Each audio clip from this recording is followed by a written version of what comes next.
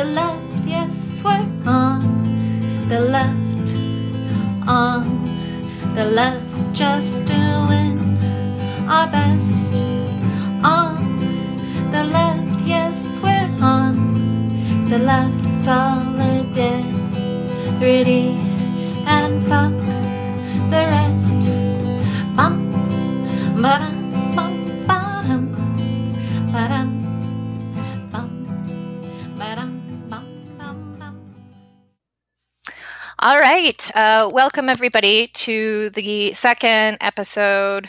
Eventually, I guess I'll stop enumerating them at some point. It's like when you first start dating someone and eventually you lose track of how many times you've slept with them. You know, you're convinced you never will. Yeah, this podcast is just like sex with people you don't know. Excellent. Anyways, they're on the left, and this particular series that we're doing, our kickoff series, is talking to people about how they ended up on the left, because there's a lot of interesting stuff there that is valuable. And besides, we just want to talk about ourselves. Am I right? So today we're talking with Andrew Lavin. And before he introduces himself, I should also mention really quickly that we're recording this on January the 7th, 2021. So this is the day after what seems like is being labeled the insurrection, which I think is a good middle ground between coup and I don't know what other people would call it. Mere protesting, yeah. Yeah, right, exactly. Mere protesting. The insurrection works. Mm-hmm. So we don't need to talk about that at all today, but it just might come up for obvious reasons. It might be on our mind, so I just thought I'd throw that context out there. So, Andrew, tell us a brief introduction. Who are you? What do you do? Etc. All right. I am Andrew Lavin. I guess I'm technically Dr. Andrew Lavin, but I'm from California. I don't insist on titles. So I got my PhD in philosophy from UCLA quite recently, and I also got a master's from San Jose State before that, and went to Chico State before that, and Butte College before that, and now I'm teaching at two of those schools, Butte College and Chico State, and I also teach a class about an hour and a half away up into the mountains in Feather River College in Quincy, and that's an online class, luckily, so I never have to make that drive. I've made it once, but and you also have a podcast, right? Yeah, so I have it's an introductory philosophy podcast. I kind of think of it. It almost sounds pretentious to call it the Radiolab of philosophy. So I say, like, that's what I'm aiming for, because Radiolab is like incredible. And I'm just a guy who sits here on my computer and occasionally records with someone else. But that's my goal. Right. And so tells you something about the style I'm aiming for and stuff. But it's about philosophy. Well, as someone who's listened to your podcast, I can say that in terms of production value, you're definitely, you're getting there. It's the opposite. You have the opposite strategy of me for this podcast, which has as low expectations and ambitions as possible. That I'm almost looking to reach or supersede them. That's my attitude towards life in general.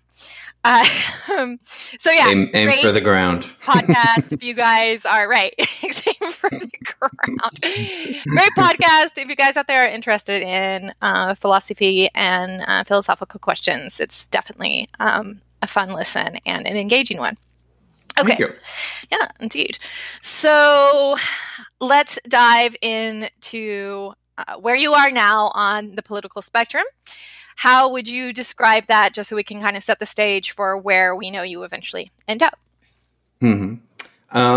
So I'm decidedly left of center, though I, as a philosopher, I get my mind boggled about these easy things, like what does it mean to be left of center? But I wouldn't describe myself as a Marxist, though I have very strong Marxist sympathies, and I wouldn't describe myself as an anarchist, though I have anarchist sympathies. Even though I would say I'm decidedly not an anarchist, and I'm a lot more. I'm a lot less decidedly not a Marxist. I really like Marx. I teach him in my intro classes. I think he's like fundamental to understanding capitalism and understanding the political world. But I don't totally buy into all of the central planning aspects of some of Marxist economic theory and some of what, especially communism, ends up looking like in the historical record.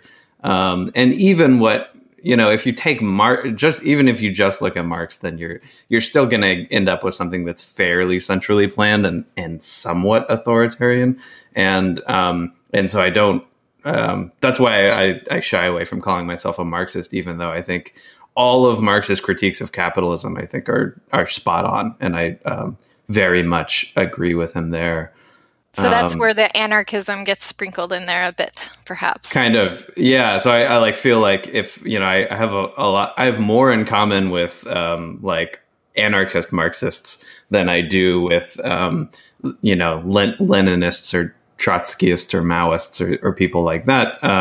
But generally speaking, like in my podcast, I have an episode where I play with this economic system that I call cooperatism, which is something like a middle ground between Marxism, and it's something that like is getting more and more play. It's actually not. It's not. I wouldn't take credit for coming up with it, but it's something I kind of arrived at on my own to some extent. Where the idea is to just get lots and lots of worker control over corporations and to basically make everything into a co-op, and then to socialize certain things that it makes sense to socialize. But then to cooperatize basically everything that you can't socialize or that it doesn't make sense to socialize. And, right. So in that respect, I definitely have some Marxist tendencies, and that I'm like, yeah, I don't really believe in private ownership of large corporations, right? Even though I also really like small businesses, and I think, let's throw that go in for there. It. Yeah, I mean, like, why not? Yeah, absolutely. So that's very specific, actually, which I think is great, because I think a lot of times on the left, we are asked for pretty specific game plans. And for a lot of, I think, reasonable reasons, we don't always have them. But that's actually very specific, and I actually haven't heard of that before. So most excellent. I will be looking into that and also catching up. I'm a little behind on your podcast. I'm sorry. I'll have to go find the episodes on that. All right. I think like Elizabeth Warren has actually talked about some very similar things to like worker control of corporations and a lot like that kind of bottom up control over things like corporations and kind of flattening hierarchies in the workplace and things like that, I love the idea of, turn everything into a co-op, that you can turn into a co-op. I think that is very much where I'm at to a significant degree as well, right? Particularly because I share your concern about centralization of power. But we're not talking about me. We're talking about you. So that's where you are now. Mm-hmm. Now, when did you first remember having thoughts or opinions on politics? Because obviously, this is very important to you. This is like this central aspect of existing for you. But it wasn't necessarily always that way, or was it? Yeah, so it's interesting. I remember, like, it's a fairly early memory of mine. I must be. I didn't calculate the actual age I must have been, but I must have been somewhere between 8 and 10 or something when Bill Clinton was running against Bob Dole, or maybe he was running against Bush. I don't remember which election it was, but I was young, and I remember thinking, I want Bill Clinton to win. And I think I had no idea what I was talking about at the time.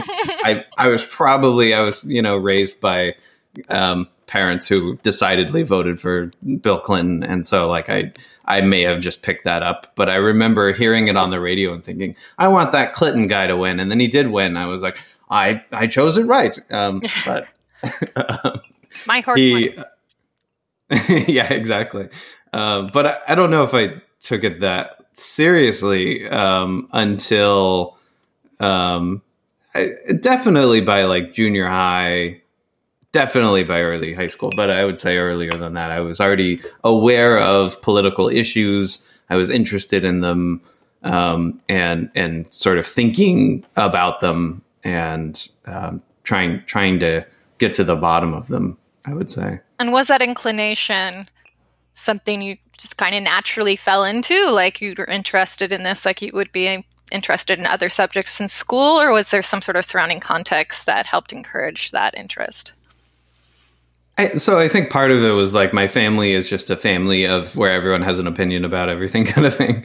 Now it maybe gets us into a little bit of trouble because we don't always agree on some deeply held political issues. But it kind of felt, I think I was kind of enculturated into the idea that like you should have an opinion, like you should take a stake in things.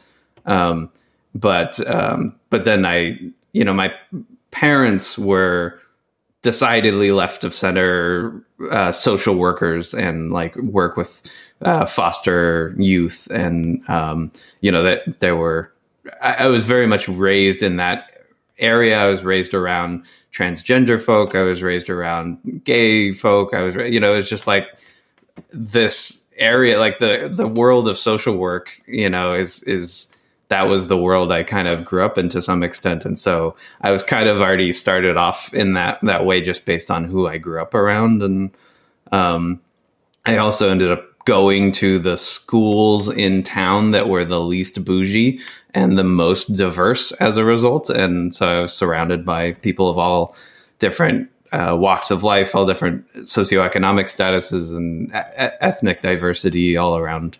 As much as you can get in Chico, which is a pretty white little town, but there's definitely some diversity here. And I think I experienced the most you can growing up in Chico based on the schools I went to. Definitely. There is opportunity, right? Little pockets of diversity if you want it and you know where to seek it. I don't think I've mentioned this before, but yeah, we're recording from Chico, which I have mentioned that's where I teach. So just for some bizarro reason, someone really wanted to know where we are.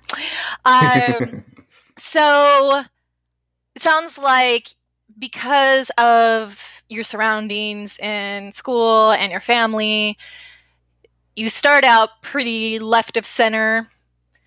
Would it like a liberal kind of thing? Liberally liberal, right? I would say, yeah. Like, given my upbringing, if there weren't like later interventions, I would end up as what people on the left derisively label a liberal now. Yes, excellent. Like, I would be kind of one of those kind of just somewhat left of center, but kind of moderate type of people. But right. there's more of the story to tell. So exactly. So that sets us up perfectly. When does that deviation or that further journey left begin for you in a way that you could, see and look back on and notice, since a lot of this stuff is just trickles in like water, but at some point we do take notice. And when would that be? Yeah. So I think there was never really a moment where I was even barely right of center, but I would say I was much more moderate as a undergraduate. I think I was a fairly typical white male undergraduate in a lot of ways. Like, I was not at all woke when it came to issues of feminism. I was kind of maybe a little bit better off when it came to issues of like race and other things like that. I was certainly more accepting of transgender folk and queer folk and things like that. But I had like definitely a lot of enculturated misogyny sort of latent in me that just as just a male growing up without like a huge amount of like intentional like don't be a misogynist training, then it's like, yeah, you're probably going to end up with some misogynistic attitudes that you're not like aware of in throughout high school and things like that, right? And so that was kind of where I was as an undergraduate.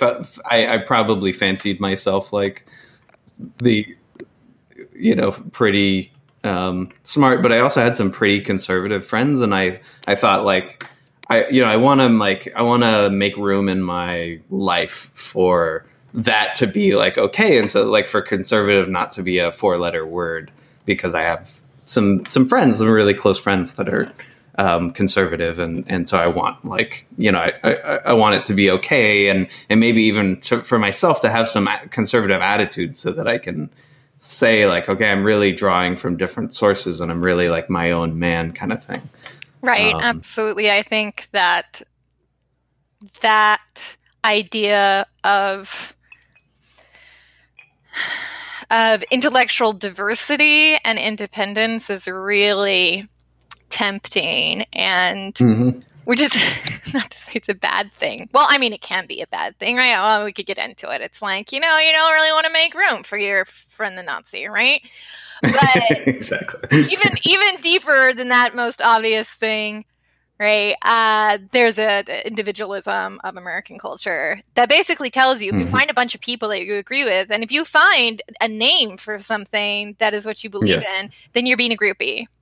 Right. And you've given up your independent thought, as if solidarity with other people is somehow going to corrupt you and turn you into a dumb, cog in a machine, which, is just lovely. And also very tempting to white men. So I really commend you for finding your way out of it. So, okay. All right. So, yeah, you're drifting in that direction, but you also have these social connections, which are really important to us as human beings.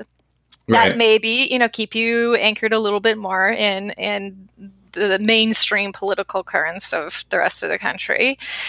Yeah. Then what happens? So, yeah, I mean, I guess like another thing worth mentioning is that when I was an undergraduate, I was also involved in a Christian community it's in downtown Chico, Bidwell Presbyterian Church. And it's a very kind of apolitical place. I think maybe to a fault. I don't go there anymore. I still go to church, but I go to a different church, and it's a very aggressively left, progressive church that has a pride flag out front of it, and it's a very different church than Bidwell. And so at the time when I was an undergraduate, I was like really involved in this community that was kind of apolitical, and found a lot of identity with each other outside of politics, which is great because there are a lot. There are other things. Yeah, there are other things than politics, and there are some like really cool people that I still love and came to love because I had this relationship with them that was in a time in my life when I was willing to set aside politics, and I'm sort of less in that place now, but I still treasure some of those relationships. But so I was kind of in a place in my life where I was a little bit more apolitical because I had it was a little bit of in a honeymoon phase with Christianity to a certain extent, right? So then like really things I think change in the most dramatic way when I get to UCLA, which is not that long ago. It's only 7 years now ago, 7.5 years ago. So in 2014, I got to UCLA, and it was right during my first year as a PhD student at UCLA is when the grand jury decided not to convict or not to indict any of the one police officer involved in the Michael Brown killing. The Ferguson, Missouri, and I had no idea what was going on. So I showed up and like everyone around me was more woke than I was, and I had no idea what was going on. I was like, okay, this sounds like a really bad thing. Let me learn more about it. I'm just gonna like stay mum while everyone's kind of mourning around me, because I honestly have no idea until I got home, and then I was able to like look things up and be like, oh, okay, this is what's going on. Okay, I'm not sure how I think about this. And I still have some very conservative friends from other things that are telling me different narratives, and so I'm kind of trying to piece it together and things like that.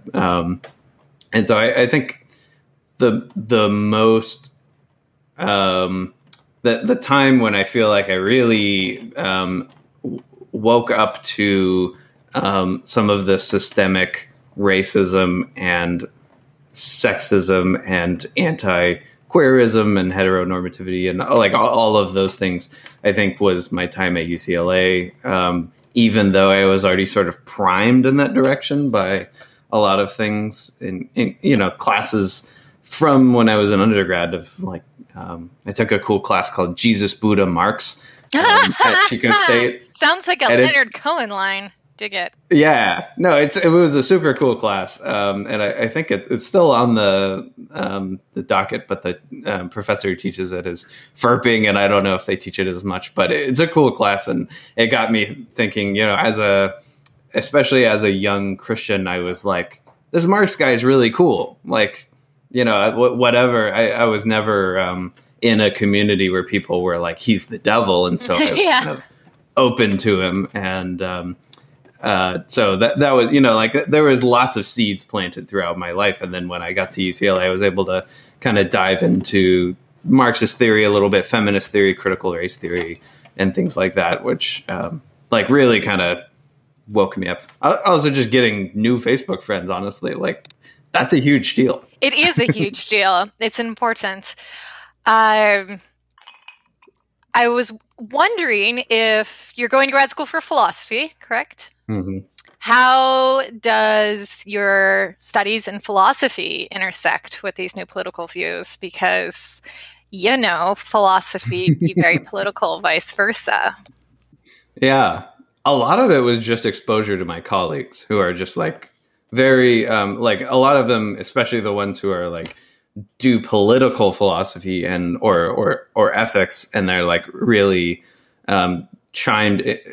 keyed into these issues, and I love those issues in philosophy, but I've never sort of fancied myself a political philosopher. And there was a time when I was kind of like, oh, ethics is really cool, and then I kind of strayed more towards philosophy of mind and epistemology and other sorts of issues and philosophy of language and stuff. So they were not totally segregated, sorry, just 1 second. No problem.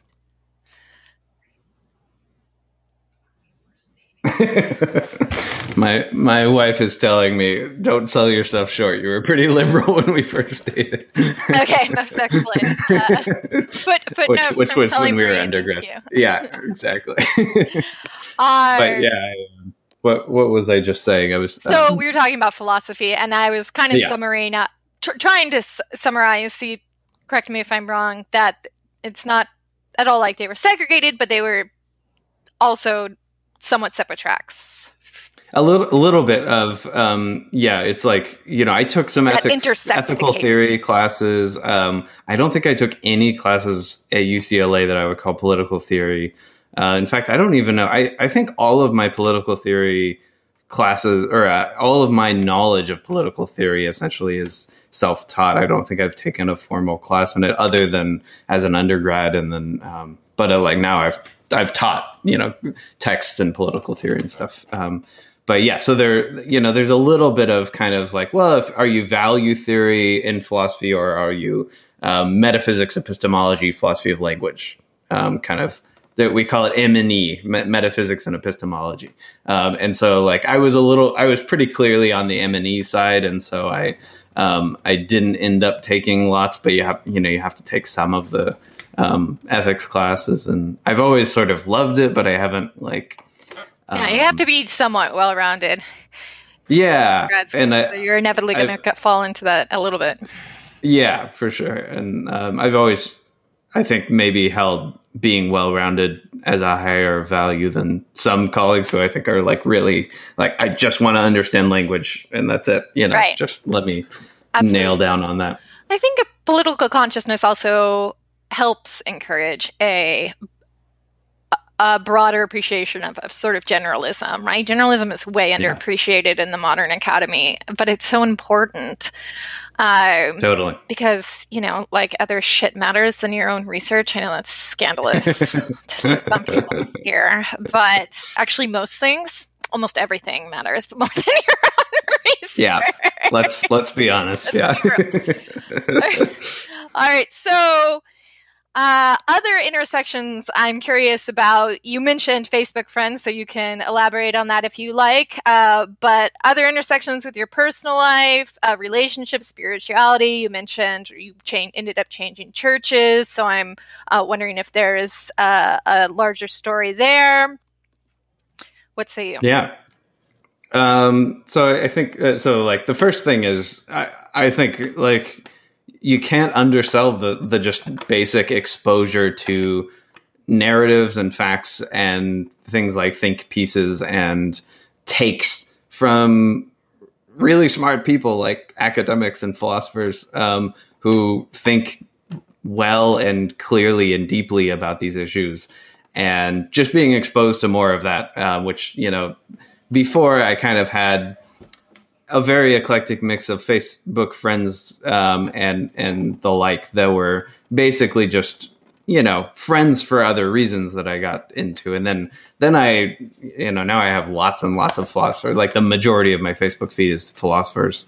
And so I get a sort of philosophical take on any issue that comes up. But that sort of exposure is really shapes your mind in a serious way. And I've been pretty sort of intentional about what do I want to put in front of my face every day, and who do I want to see? Who do I care about their voice?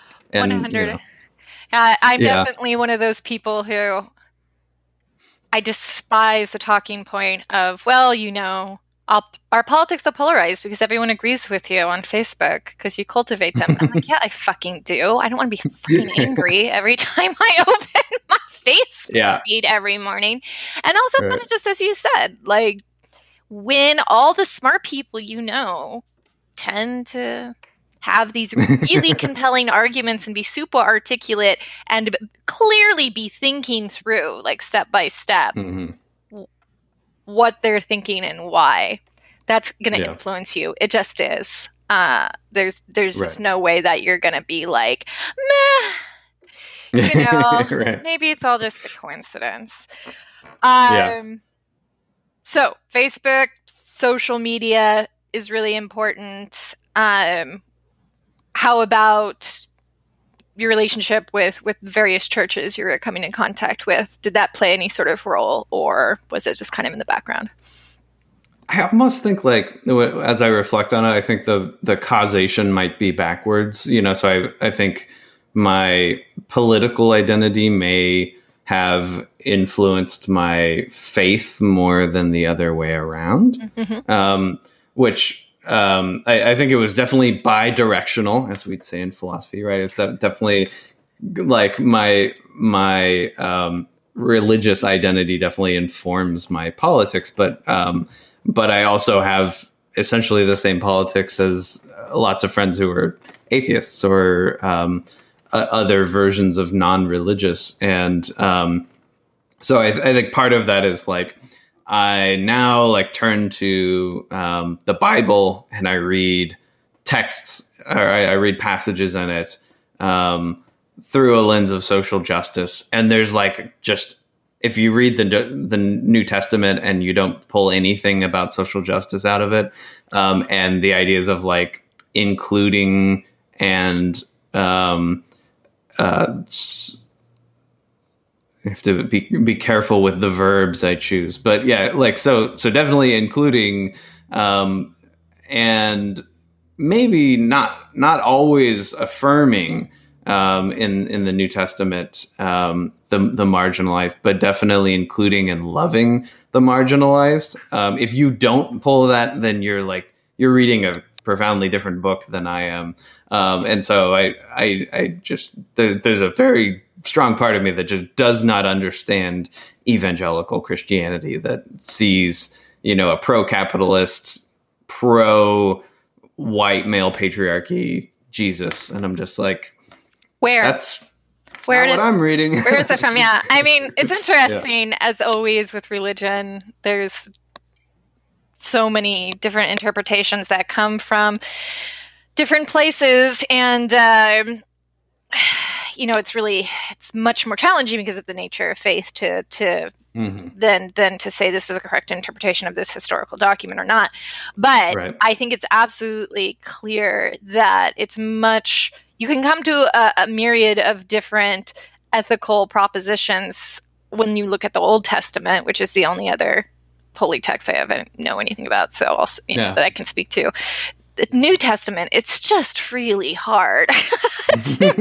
I have this quote I show my students on a lecture on the New Right, where it's some early New Right crusader, and he is talking about how Jesus is totally on board with this self-interested system of capitalism, and he would have never endorsed, government handouts. And I'm like, where the fuck did you get this?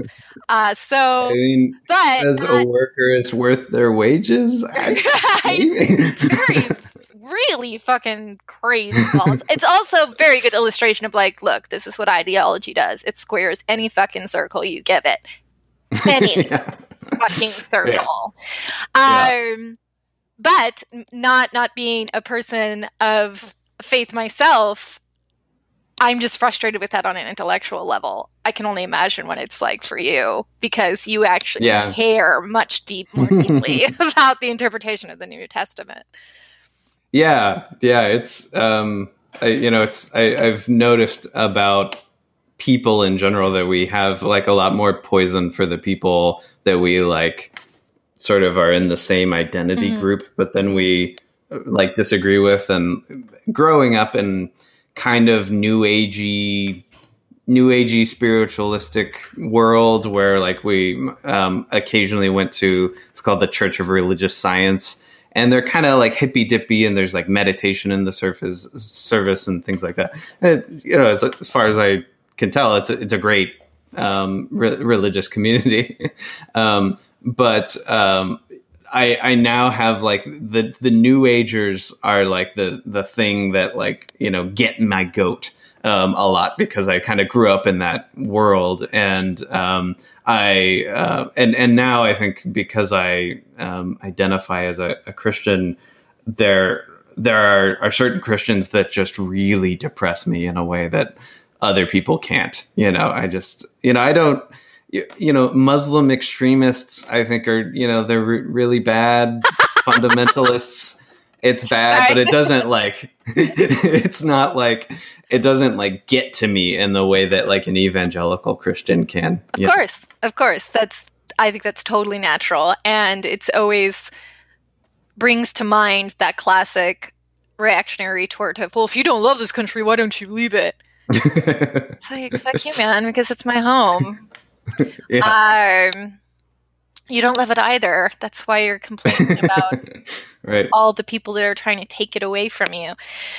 Yeah, absolutely.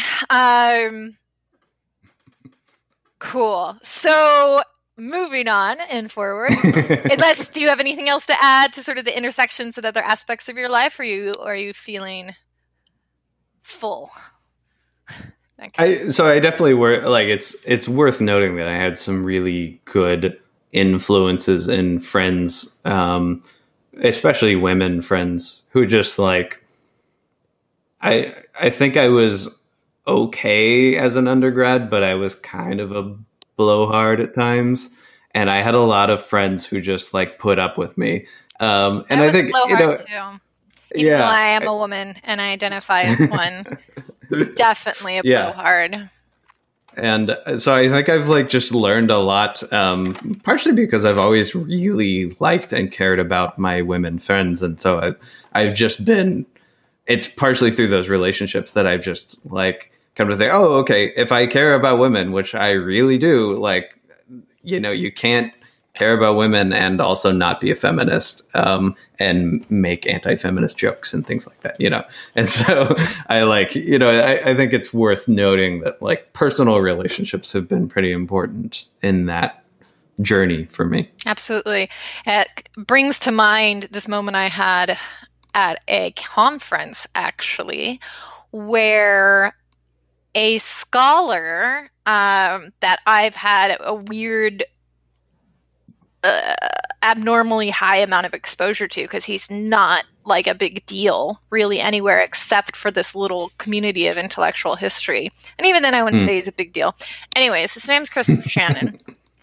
And he's a dick. I'm just going to throw that out there. He won't be surprised if this ever gets around to me saying this. But at this conference, he was talking about, so he's a anti-capitalist Catholic. So he's in the tradition of Catholic social thinking, which does have some really freaking great things about it, right? Particularly if you take it to like a liberation theology kind of place. Yeah. And he has some really strong, cogent critiques of liberalism, which is initially how I was sort of drawn into these multiple conversations with him. But his solution to liberalism/capitalism is, well, we need to get back to a hierarchy within the home, and women just can't be equal with men. Sorry, guys. Like, that's the way it works. So, that's bullshit on so many levels. But at one moment at this conference, he was saying something to the extent of, it basically came down to, just because you're not a feminist doesn't mean that you're anti-women. And I was like, nah, it kind of does. And what's funny about that is if you bring it down to a personal level, as you're here describing, could you imagine saying to someone like, I love you, I respect you, I think you are a whole and equal person just like me, but look, God wants you to be ultimately subordinate to me. It's like, yeah, no, that is an that person who happens to be a woman position. Dims the shakes. That was a long-winded way of connecting your accurate/decent person realization through personal relationships to somebody who comes to the opposite conclusion on a more abstract intellectual scale. And plus, I couldn't resist the temptation to bring up Shannon because he's just really fun to shit on. All right. So personal relationships are really important. Social world for you, particularly online, because that's just how it is for all of us these days, is important. Considering your own story and also others, for sure, what do you think we can do to grow the left? And again, as I'm going to ask every time I ask this question, how much of that is really in our hands? Because to clarify where I'm going with that, there is definitely almost semi-Marxist attitude of we can ride the waves of history, but we can't control the weather, right? So where do you kind of fall on that question of what should we do / how much can we do?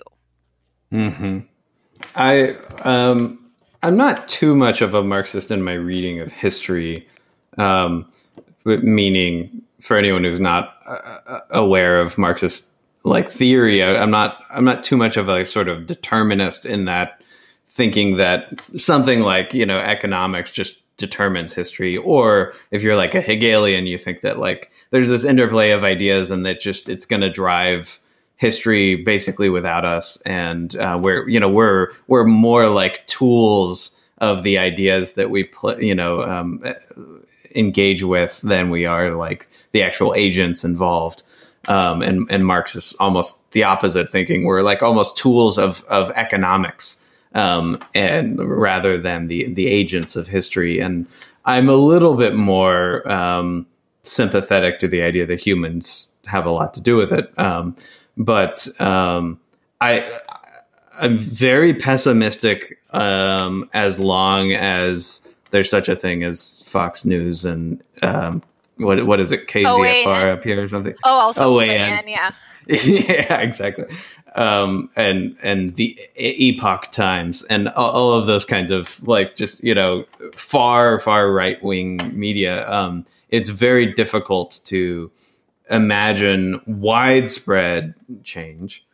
I can speak to like a friend of mine who grew up in like deeply rural California, mountain California. California has very different kinds of rural, and one kind of rural we have is mountain rural. Yeah, that's and yeah, and so he was able to keep his parents watching PBS and listening to NPR, and I think watching maybe CBS or something like that, right? And that is just freaking huge, because they haven't gone down the path of any sort of conspiratorial thinking. They both accept that the pandemic is real. They both accept certain things, and that's just not like trying to force an ideology down their throat or tell them they're wrong or anything. It's just like, make sure you're watching news that makes sense. It is like at all connected with reality. And so just like helping people to not watch Fox News and not listen to public, AM radio, basically, whatever, talk radio and things like that. That's like, a lot of the work. Yeah, absolutely. Particularly right now, as we've gotten to medieval levels of conspiracy theories, right? I mean, there is something profoundly... There is a dissertation waiting to be written on like the drinking of baby blood meme from anti-Semitic medieval Europe to the cultural wars of the 21st century. It's just... Right. Someone explain that to me. But yeah, it's a gold mine. Someone get on it. It's a fucking gold mine for your research. Cultural studies. It's a cultural studies thing. But it's interesting because even though my focus of research and a lot of my political investigations, whatever you want to call it, gravitate towards looking at the intersections between liberalism and conservatism and looking at how even the mainstream framing you see on NPR, CBS is deeply inflected with deeply conservative ideas about capitalism and all of this. Despite that, this is one of those moments where you're like, oh my God, though, if I could just get my parents to watch that instead, right? Because it is connected to reality in some basic sense. I mean, ideologically, yeah, it's still full of bullshit, and yes, ideologically, it also makes it easier for the Fox News networks of the world to jump off and elaborate in their fantasy worlds. But oh my God, at this moment, I'm not going to be picky, right? Like just anything connected to the basic empirical facts, just like the number of people who died, from the pandemic. So I think you're absolutely right. All right. And there's a lot of sort of just like taking that kind of incremental approach of, I've listened to some far left podcasts that honestly, like I, as very much an ally of the far left, have like been like, this is kind of, I don't enjoy listening to this. This is too ideological and reactionary. And it's like the ideology's right on the face of it. And so it's like, well, let's flip to page 342 of Das Kapital. Yeah, exactly. And I'm like, okay, there's some cool analysis being done here. And I think this is like largely good, but they're also like, they're picking on people who are really allies of them, and that, like, they shouldn't be doing this. And it's like not that fun to listen to. And so if it's like turning me off, then it's definitely going to turn anyone to the right of me off. And that's almost everybody, right? And so I think, if you could get people to just listen to like the kind of measured and interesting conversations that happen on a more measured sort of format. Like, I mean, it's now over, but like Ezra Klein's podcast, the Ezra Klein Show, I think it was like a really good interview show. It's not dramatically left of center. It's decidedly left, but I think it's not like really radical or really invested in any ideology. And it's like a lot of meta critique about how politics plays out rather than like critique about why political issues matter and things like that. But it's like, if I was trying to get someone involved, I would be like, okay, let's listen to some NPR. You can see like, this is pretty middle of the road. They're just sort of focusing on the facts of the matter and things like that. Then we could listen to left NPR, right? And listen to like the political, I forget what it's called, the political analysis podcast, or listen to something that's or Code Switch or something like that, right? Where it's like, this is still very much in the NPR world, but it's like much more left than mainstream, all things considered, or something like that. And I mean, maybe you would even start with Marketplace, right? Which is that's about it. Comes on at 3:30. Yeah, it's about as right as NPR gets. I always listen to it. If it's on, I don't change it because I'm like, oh, I want to learn some shit about like what most people think about how the economy works, so that maybe I can say something when next time I see Dad, and he'll think I'm not so ignorant about reality. Because in my dad's mind, until I start demanding lower taxes, I don't really understand the world. But marketplaces, they discuss modern monetary theory. Which is kind of a radical monetary theory. It assumes capitalism, but if you want to learn more about the world that assuming capitalism spawned, then all right, So I just really quickly want to sort of highlight something you're saying there, which is it really brings home to me the power of overhearing, which I think is often really underestimated. Lots of times, people, my friends or family, right? I'll be telling them about this really drawn out and oftentimes upsetting conversations I'll get on Facebook or other social media forums. And they'll be like, why are you doing this? You're not going to convince them. I'm like, I'm not trying to convince them. There are people reading this thread that aren't saying a thing. And they are actually who I'm addressing, because it's just like you said, also your news sources are like that, right? They're not directly addressing you.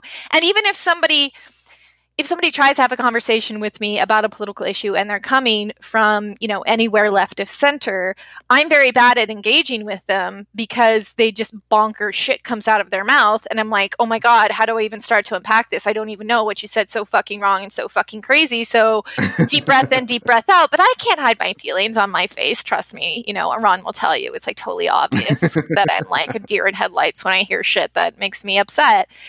So, but I sometimes imagine, what if those same people could hear a bunch of me and my friends talking about these issues? Like, they wouldn't feel so confronted. They wouldn't feel so frightened. Mm-hmm. And the effect of overhearing allows stuff to get in that otherwise there's just, boom, there's a wall. Right. And it just makes them aware. A lot of times when I talk to people who are, basically none of my friends, but somehow I know them. They might be my family. Wink, wink, not them.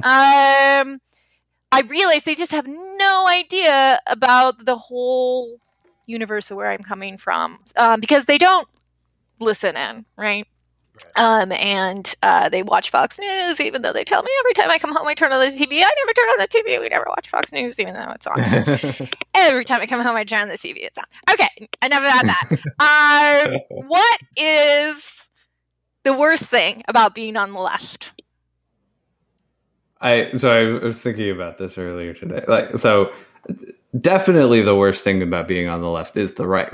Like it's just the fact that you're antagonized by people who are doing just the wrong thing all the time, right? But a less obvious answer, I think, is it's so like I really loved Queen's Gambit. Right? I love that too.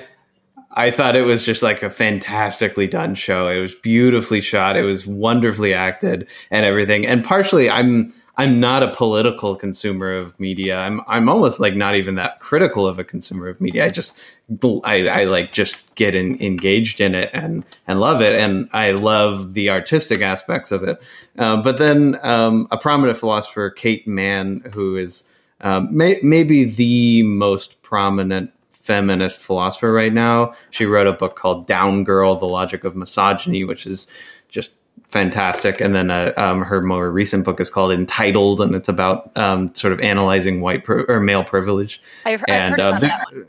Yeah, they're just both like excellent. But she was like, I hated Queen's Gambit, and here's why. And I'm like, damn it, you're not wrong about that. Have you read it or listen? 100%. So this is such a challenge, I think, for individuals, and it's kind of a guilty problem because then you feel like an asshole, particularly if you're in a position of privilege, if you're white or if you're a man or God forsake, both. Sorry, Andrew. And you're like, I am bummed out that I can't fucking enjoy any goddamn TV show, right? But I actually think there is a lot more there, and there's a lot to think about. So we're going to go there with the podcast in the future. But 100%, I'm on board. It's a problem. It's not a serious problem. It's not a problem the world needs to address. But on a personal level, it's a fucking problem. Yeah, there's a lot of yucking of yums on the left, where everything is problematic. Oh, I love it. I haven't heard that. And everything is problematic. And that's like you said, you kind of agreed with her, right? You read this thing and you're like, oh, fuck. Yeah. God I still love the show, but I'm definitely like, I mean, you're not wrong about the social critique. But also, does every show have to, like, it's, it enlightens one of the sense in which Queen's Gambit is a fantasy. And it's interesting. Like, you have to look at it as a fantasy. Otherwise, you will get potentially indoctrinated by it, right? To think, it was actually fine to be a woman in the 60s. I saw this show about this woman who was, everything was great in the 60s. And she went to Russia and she was treated with nothing but respect and the world loved her. And, it's like, yeah, that's a fantasy. And as long as you recognize this is a fantasy, then it's okay to just enjoy a fantasy, right? Right, absolutely. I mean, and there's also, there's aspirational fantasies. Like, wouldn't it have been nice if it had been this way, blah, blah, blah. Yeah. I'll leave it there for now because, like I said, I'm going to do deep dives into this shit in the future. What is the best thing about being on the left? They just unquestioned moral superiority.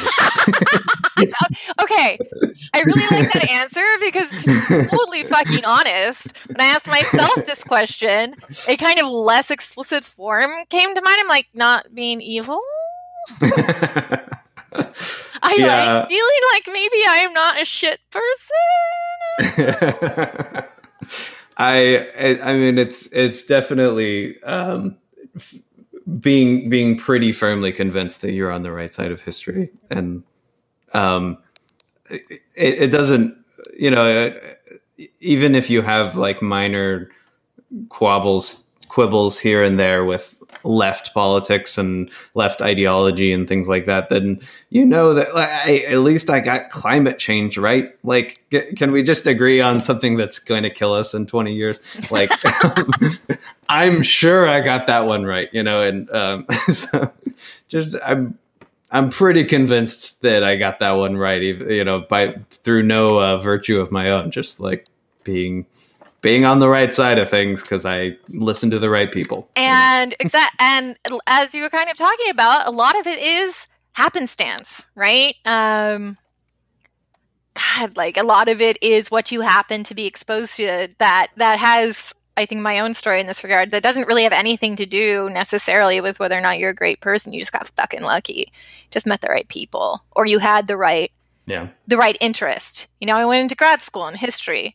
If you can go through grad school in history and come out at least anything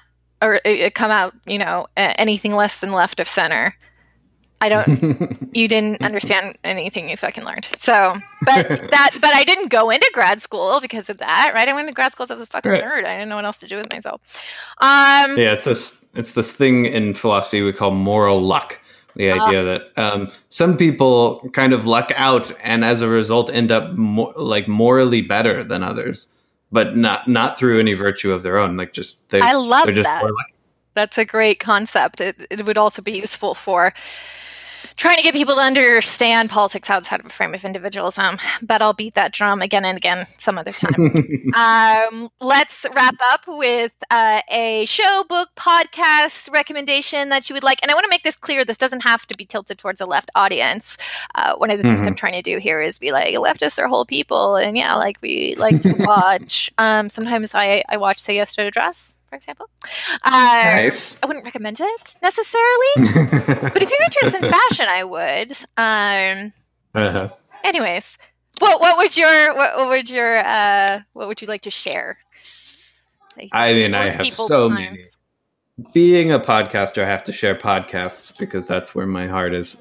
So like my podcast, which is called Reductio, and that's reduction without the N at the end. It's a podcast about philosophy. But one podcast I've really been enjoying a lot lately, which has a decent amount of left politics in it, but is also mostly just about philosophy and also about sci-fi. And they kind of juxtapose them. It's called Philosophers in Space, and really been enjoying it a lot. It's fun. It's very different than my podcast, and it's more of a like kind of two hosts just kind of have a conversation kind of podcast, and mine's very different.